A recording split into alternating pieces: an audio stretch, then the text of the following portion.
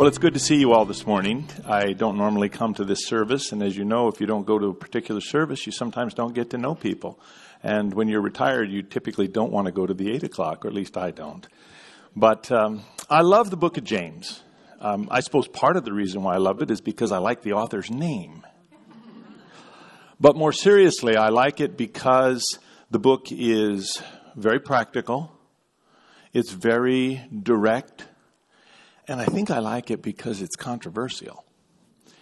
In the 16th century, Martin Luther was fighting a battle against some of the excesses of the church. At that time, the church was saying, well, you can kind of get into heaven if you just do enough good things. And Luther was saying, no, it depends upon faith and faith alone. So when he looked at the book of James and saw all the emphasis there on works and doing good things, Luther concluded that the book of James didn't even belong in the Bible.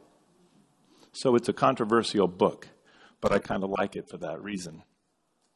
Now, we've made a great start so far in the last few weeks. We haven't gotten very far. We're still in the first chapter. But what we're seeing is that James is focusing attention on how it is that we face hardships and deal with difficulties in our lives. And let's face it, all of us do that. All of us face challenges and hardships, and our faith is there to help us to deal with this. Now, our passage this morning is really only 6 verses in the first chapter, verses 12 through 18. So I would like to have you join me in reading those verses together this morning. Let's read. Blessed is the man who remains steadfast under trial, for when he has stood the test, he will receive the crown of life, which God has promised to those who love him. Let no one say when he is tempted, I am being tempted by God, for God cannot be tempted with evil, and he himself tempts no one. But each person is tempted when he is lured and enticed by his own desire. Then desire, when it has conceived, gives birth to sin, and sin, when it is fully grown, brings forth death. Do not be deceived, my beloved brothers. Every good gift and every perfect gift coming down from the Father of lights, with whom there is no variation or shadow due to change. Of his own will he brought us forth by the word of truth, that we should be a kind of first fruits of his creatures. As I've read this passage over in the past couple of weeks and reflected on it, the lesson that jumped out to me was that each one of us tends to be a shifter. We all tend to shift things. Now, some of us do it with regard to our work, and it's not always bad. For example, I don't do my own gardening. I shift that to someone else. I don't clean my own house. I shift that to someone else. I do make my bed, by the way. We shift lots of other things as well. Some companies shift the care of their company vehicles to another source, another group of people. My daughter, who's an attorney, doesn't care for her own children during the day. The ones that aren't in school are taken care of by someone else. She shifts that responsibility of work to them. We sometimes shift, or companies do, the back office operations for accounting to another firm. Or we shift, they do, the marketing of their product to a marketing agency. This is always a good thing. We call it outsourcing in their case, and there's nothing particularly wrong. In fact, it's seen as a good thing to do. But there are other things that we do. We shift our time and not just our work. For example, sometimes you may not be able to get up in time to come to church, and so you might want to listen to the podcast later. Or maybe you couldn't make it to lecture at the college, so you read it online. We're shifting time. After the first service, a woman came up to me and said, I do this all the time when I'm in traffic. I shift lanes. And I told her, well, what I do is when I'm in the grocery store, I'm always shifting lines. One word of advice, if you see me in line at the grocery store, don't get in the line with me because my line is always the slowest. But we all shift things in time. In fact, if we don't get somebody on the phone, we leave a voicemail, right? So they read it or listen to it later. We even shift our holidays. I couldn't tell you when George Washington's birthday is going to be next year. I'm surprised they haven't moved the holiday 4th of July to the 6th or 7th or something. We're shifting things all the time, whether it's our work or whether it's time. We sometimes shift our finances. Instead of paying cash for something, we put it on the credit card and we pay it later. In a kind of a reversal of that, when I go into Starbucks, I don't pay cash for it. I pay for it using earned previous credits, points. Or if I fly on the airplane, I use miles from previous journeys. So we're shifting lots of things, even finances, from time to time. Now, I suspect that all of this shifting is because many times we just don't like to wait. We shift things because we don't like to wait. But I'm here to say this morning that sometimes shifting can be a big problem. Now, some of you know that I like cars. There are a few others in the church that do too. We sometimes make Saturday morning runs over to Ojai to get a cup of coffee. And in particular, I have a car that has what's called a manual transmission. How many of you can drive a stick shift? Raise your hand. Well, I'm impressed, actually. Mine has 6 speeds. So I have to say that shifting is a problem, or getting to be a problem, because I'm going into Los Angeles much more than I ever used to. And if you drive in bumper-to-bumper traffic, as I have for 9 hours in L.A. over the past 2 days, shifting is definitely a problem. I'm shifting up, shifting down, shifting up, shifting down, bumper-to-bumper traffic for hours on end. I have to tell you, my 70-year-old knee is getting really tired of shifting. So shifting can be a problem.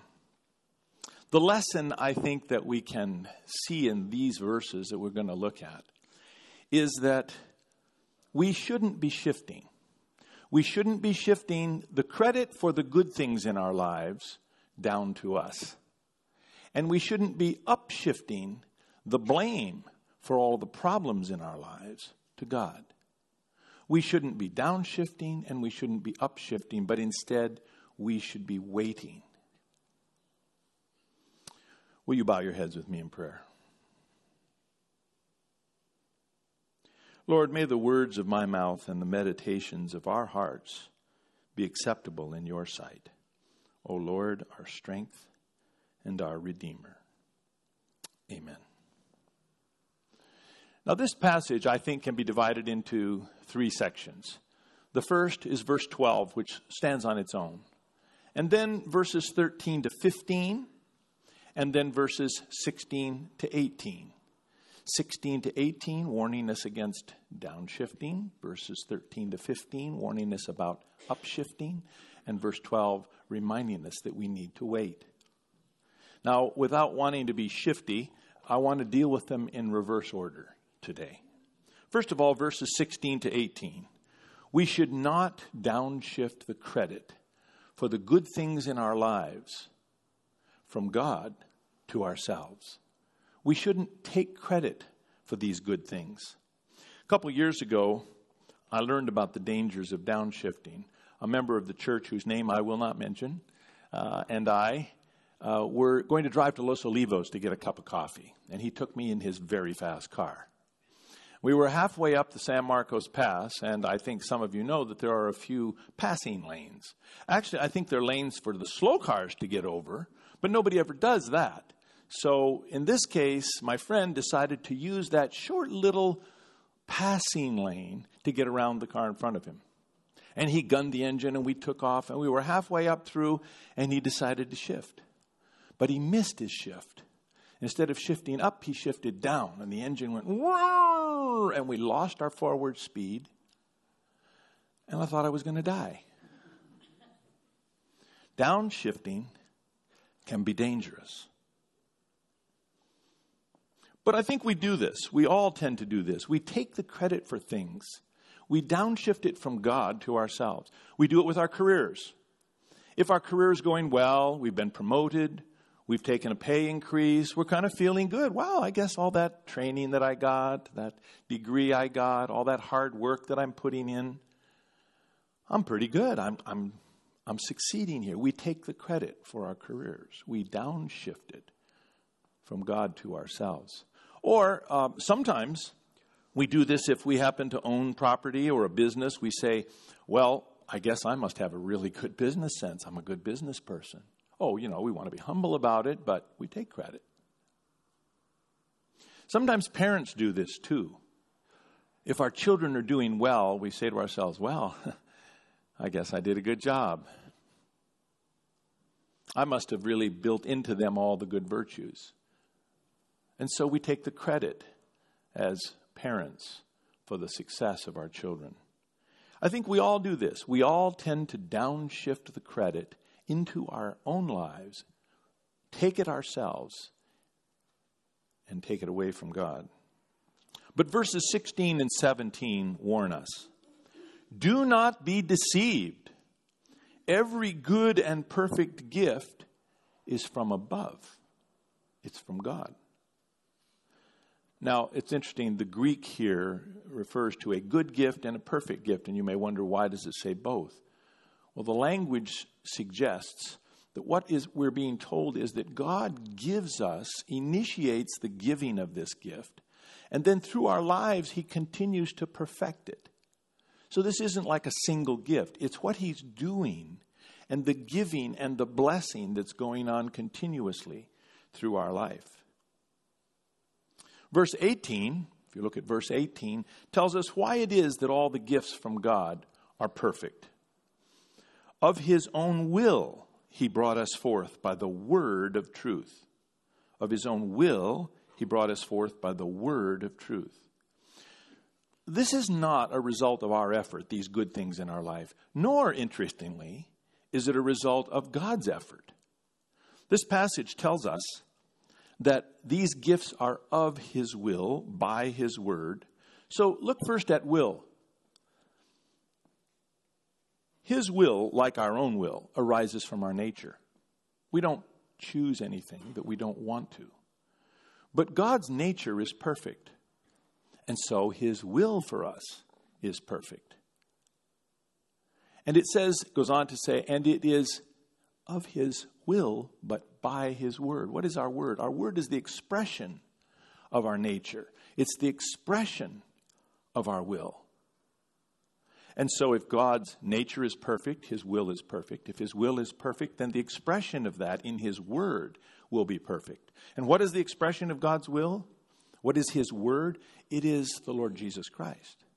So as we look at the life and the nature of Jesus Christ, we see why God's gifts for us are always good and perfect.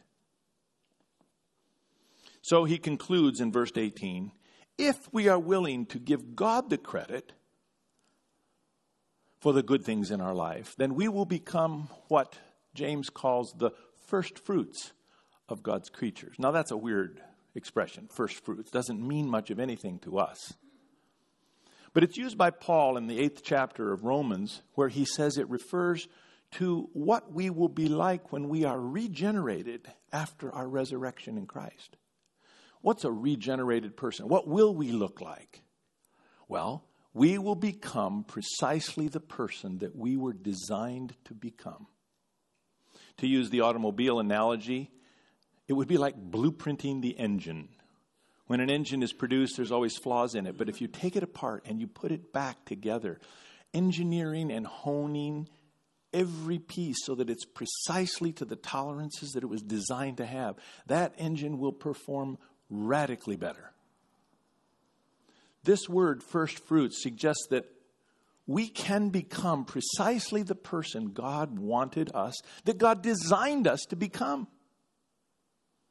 Now, mind you, it's tempting to think, oh, well, then we're all going to be clones. We're all going to look alike. We're all going to be perfect. No. The promise is that we will become precisely the person we were designed to become, and each of us is special. Each of us is unique in God's eyes. As my late friend, Dallas Willard used to say, we can become precisely the person that Christ would have become if Christ had had our life to lead. That is the promise. If we credit God, then we will become what our designer, the Heavenly Father, intended us for to become. All right, so I learned on my way to Los Olivos that we have to be careful about downshifting when the road is clear. It can hold us up. But if we turn to verses 13 to 15, we see that upshifting can also hold us back. Upshifting can also cause a problem. Upshifting the blame for the difficulties in our lives to God can cause as much of a problem as claiming the credit for things He has given us. A couple years ago when I first got my car, I was getting on the southbound 101 at Costco. And some of you know that entrance ramp. It has 2 lanes, and then the 2 become 1 before they get on the highway, right? There are a lot of these in Santa Barbara. I'm not quite sure why, but that's the way it is.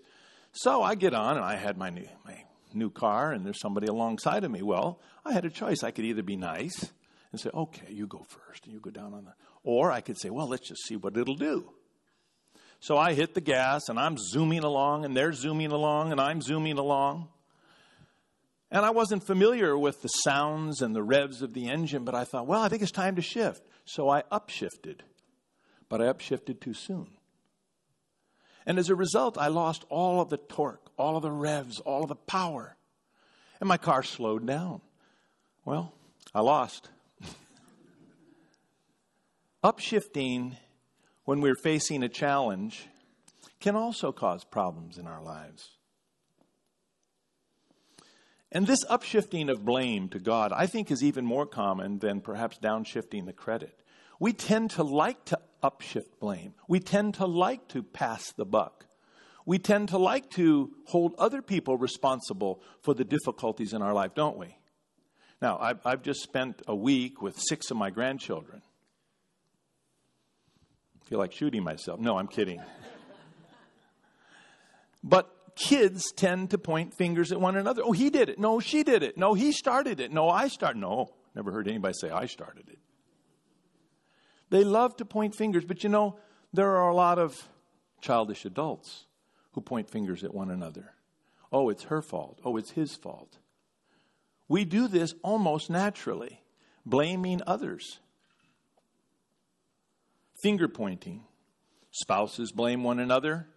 Politicians blame the citizens blame the politicians, the media blames everybody, we blame the media. Finger pointing and upshifting the blame to someone else is a common practice in our culture. Can you imagine if we ever watched a debate or a panel on TV where people are going back and forth and one of them suddenly sits back and says, wow, I never actually thought of that. That's a good point. I think I made a mistake. Can you imagine? Sadly, I'm afraid we do the same thing to God. We blame God. We upshift to God the blame for many of the things in our lives. In verse 13, it says, let no one say when tempted, I'm being tempted by God. But we do this, don't we? We say, oh God, why did you let this happen? Well, God, why did you let them do this to me? God, why is it that you are treating me so badly? We do this. But let's understand that when we say that we are being tempted by God, we really don't understand, because to blame someone, they have to have given in to temptation. But a temptation is for something you don't have. You can't be tempted if you already have it. But as we've already seen, God's nature is perfect. God lacks nothing. So God can't be tempted. And if His will and His word are the outgrowth of that perfect nature, so that He always wants the best for us, then He can't be tempting us.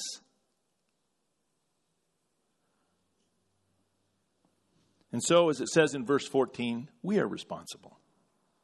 Each person is tempted when he is lured and enticed by his own desire. But God's desire for us, as we've seen, is perfect.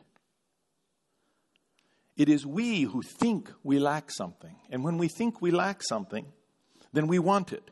And we always want more than what we have.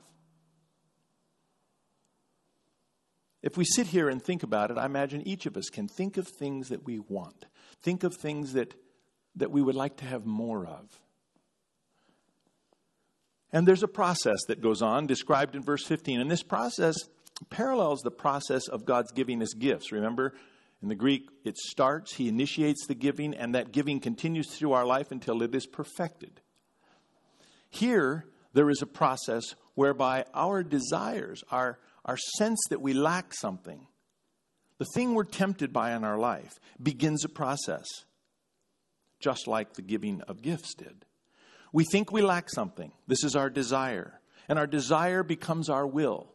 And our will allows us to choose. And that choosing is sin. And the sin separates us from God. And as the passage says, the separation from God is death. And so, we should not upshift the blame to God for the hardships in our lives. Now, this is easy to say and hard to do, especially in the situations where we think that the hardship that we're facing does not arise from our own desire or our own temptation, but it arises instead from circumstances that we don't control. My daughter is a graduate of Westmont in philosophy. She's an attorney. I was with her dropping off and picking up the kids this week, and I told her about this message, and she said, "You know, Dad, with regard to Elise is my little granddaughter that was born with half a heart. Many of you have been praying for her. With regard to Elise, I do both of these things. When Elise is doing well, when she's gaining weight, when she's happy, she's not throwing up, I downshift the credit. I think, wow, I've got my lists of medicines. I check with the doctors. I follow the instructions. I do it all. And she's pretty, shall we say, obsessive compulsive. She says, I take the credit for it. And then when Elise is not doing well, or when we're in the hospital and she has to have a checkup and they're poking at her and she's crying and she's looking up at me even though she can't speak and saying, Mommy, why are you letting them hurt me? She says, it's easy for me to upshift the blame to God. As we were talking about it, I said, sweetheart, as a dad and as a granddad and this morning as a preacher, I have to say that the answer to that is very difficult.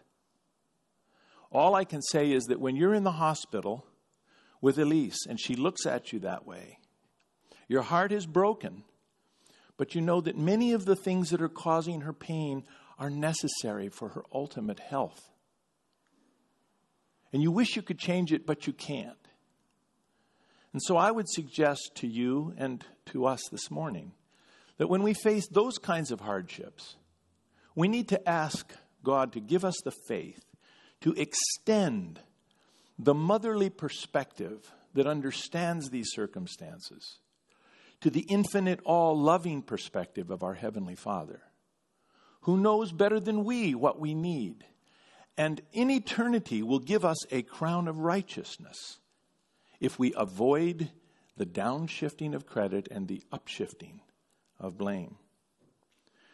For now we see through a glass darkly, but one day we'll see this more clearly. And so if we can't downshift the credit and we shouldn't upshift the blame, then what are we told to do? Well, in verse 12, we read, wait. Just wait. Blessed is the man who remains steadfast under trial.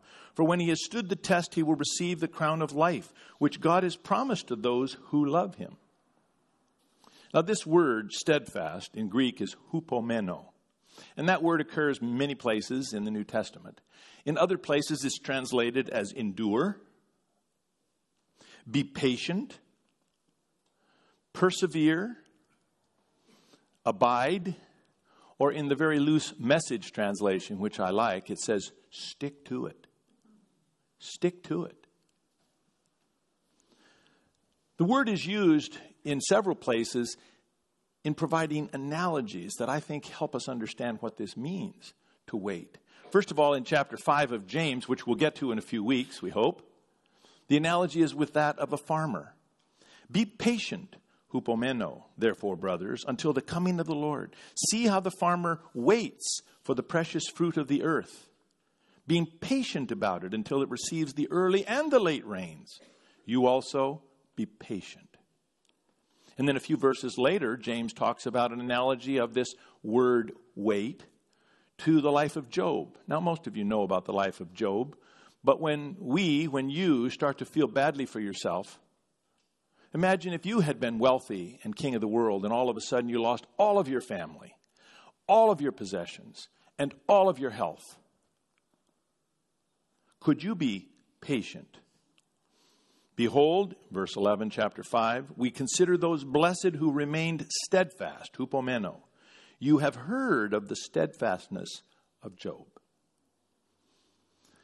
Finally, Timothy, in 2 Timothy 4, draws an analogy using this word, and in fact using the word crown that appears here as well, to that of a runner. And some of you here are probably runners. He says there, I have fought a good fight. I have finished the race. I have kept the faith, hupomeno.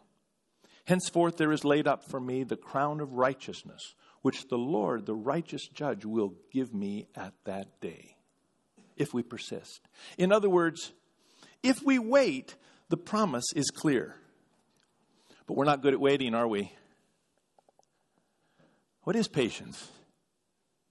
When I lived in Africa, in 1987, 88, 89, on one occasion I drove from the capital city about 6 hours south and then into the bush to visit the old Free Methodist mission station on the Lundi River. First time I had visited it was in 1970 when I was nearly trampled by a hippo, but that's another story for a different day.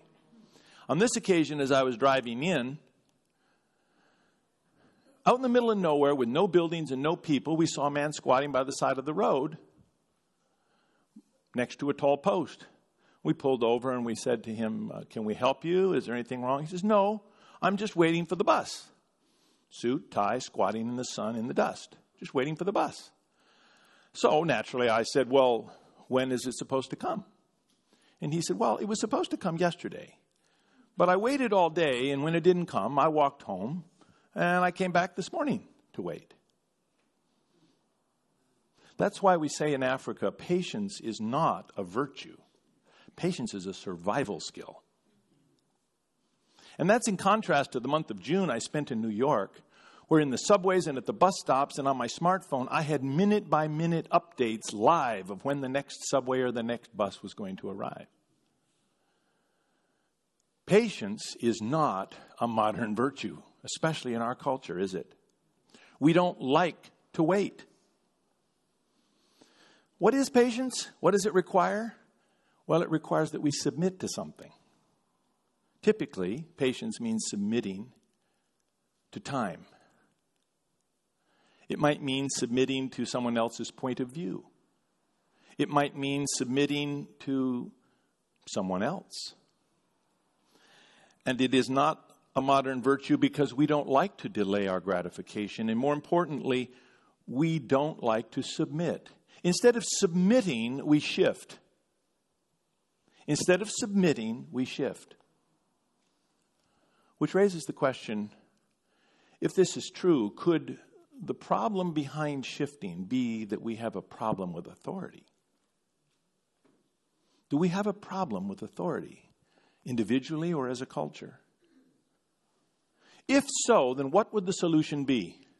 Well, I think it's interesting that the solution, as James described it, goes back to the second word in the book that we talked about weeks ago. Remember in James 1:1, he introduces himself, James, a servant of God and of the Lord Jesus Christ. As Pastor Colleen explained, the word servant here in Greek, doulos, isn't necessarily associated with the excesses of slavery and the abuses that brings, but very often means the voluntary submission of a person to someone else.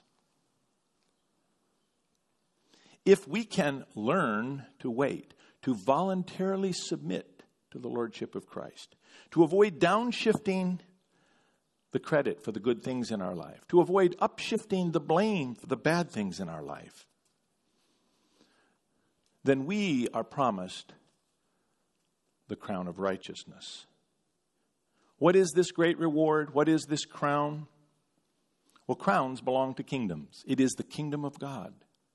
It is eternal life. It is the salvation of our souls. It is to become precisely who God designed you and you and you and you to become.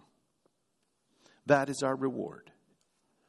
I think this is summarized well in a passage that was captured in the opening song of our service and that we will share again in a moment.